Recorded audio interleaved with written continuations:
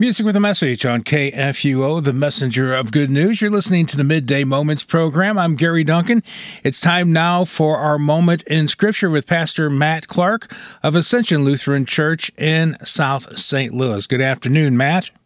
Hi, Gary. Great to be here with you. Thanks for having me on to talk a little more about God's Word. Now, this week, and to remind our listeners, if you're listening to our podcast and you're missing a week, that's okay. I was on vacation, so there is a skip there in a week. But during the past 2 weeks, I guess I should say, we were reading Psalm 48 through 82. And also, Matt, as we get into this, remind us of the different types of Psalms. You talked about that in one of our conversations, that there were some different types of Psalms. Yeah, I think there's different categories of Psalms that we should keep in mind as we read through the book of Psalms. I think sometimes as we read through the Psalms, it can be kind of dizzying. Each one sounds a little different. Each one has a different voice to it, and many of them are written by different authors. Now, David wrote many of them, but there's certainly different writers as well, all by the inspiration of the Holy Spirit. So I think to help give us a framework as we read through the book of Psalms, I think it's helpful to keep in mind that there's wisdom psalms, for instance. There's also messianic psalms, or you might call them royal psalms, that are ultimately pointing us ahead to Jesus Christ, the Messiah. There's different laments. There's individual laments where there's an individual person crying out to God, or sometimes it's the community crying out to God, the community of Israel crying out to God for help and to be heard. There's also the imprecatory psalms, psalms that are really calling upon God's judgment, even destruction, upon enemies of Israel, upon those who are godless, those who are without the Lord.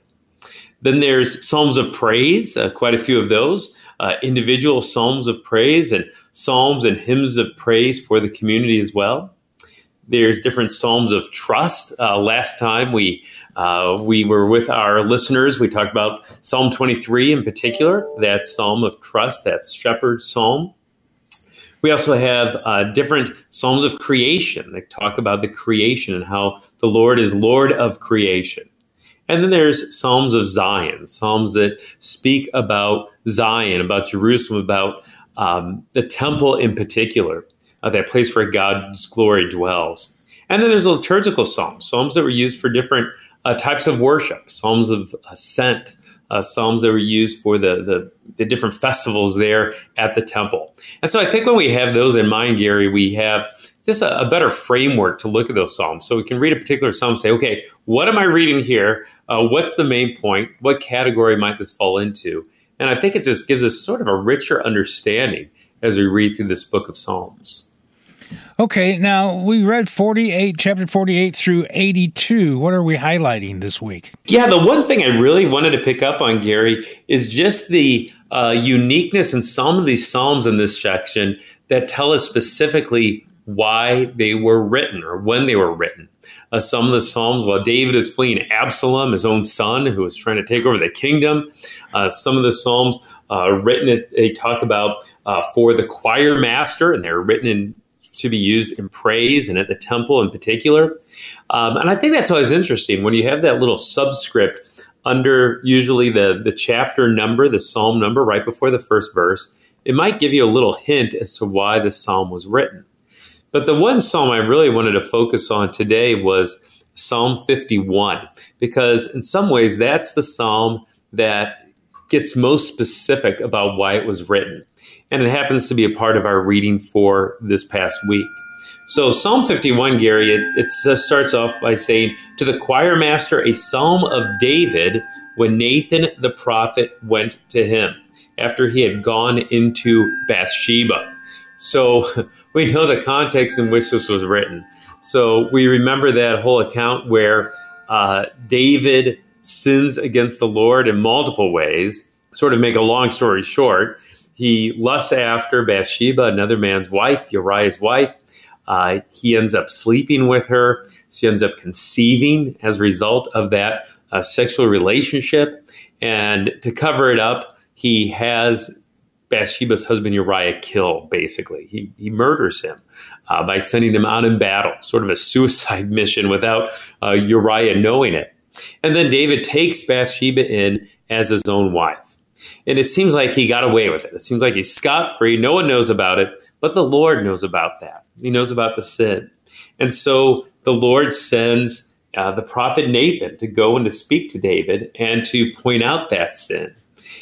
He tells this parable, probably the most famous parable in the Old Testament, about this rich man and this poor man. When a visitor comes to the rich man doesn't want to use one of his own sheep to feed the visitor, but instead he takes the precious sheep, the only sheep, away from the poor man and uses that to feed the visitor. David, when he hears this story, he's furious. He's like, this man needs to be punished. And then Nathan says those words, "You are the man."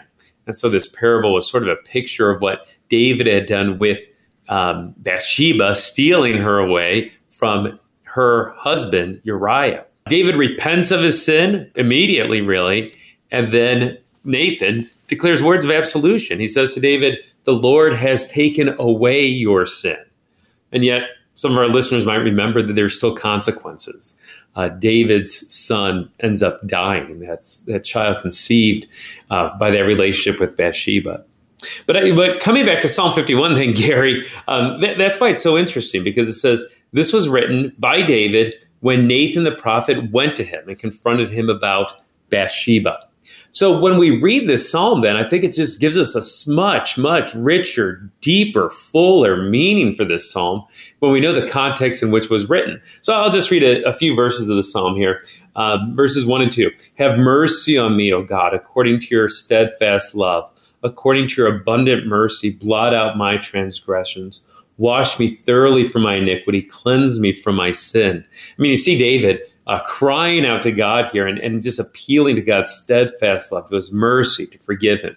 David knows just how great his sin has been. And then verses 9 and following, just share a few of those. And these might even sound familiar to our listeners as well. David says, "Hide not your face from me. Blot out all my iniquities. Create in me a clean heart, O God, and renew a right spirit within me. Cast me not away from your presence, and take not your Holy Spirit from me. Restore to me the joy of your salvation, and uphold me with a willing spirit." So again, crying out to God for a clean heart, to not be abandoned, for joy to be restored. Again, we can picture David crying that out after Nathan confronts him with that word of law. And then, too, it might be familiar to our listeners because that's part of our worship service oftentimes. It's part of the offertory where we sing, "Create in me a clean heart, O Lord."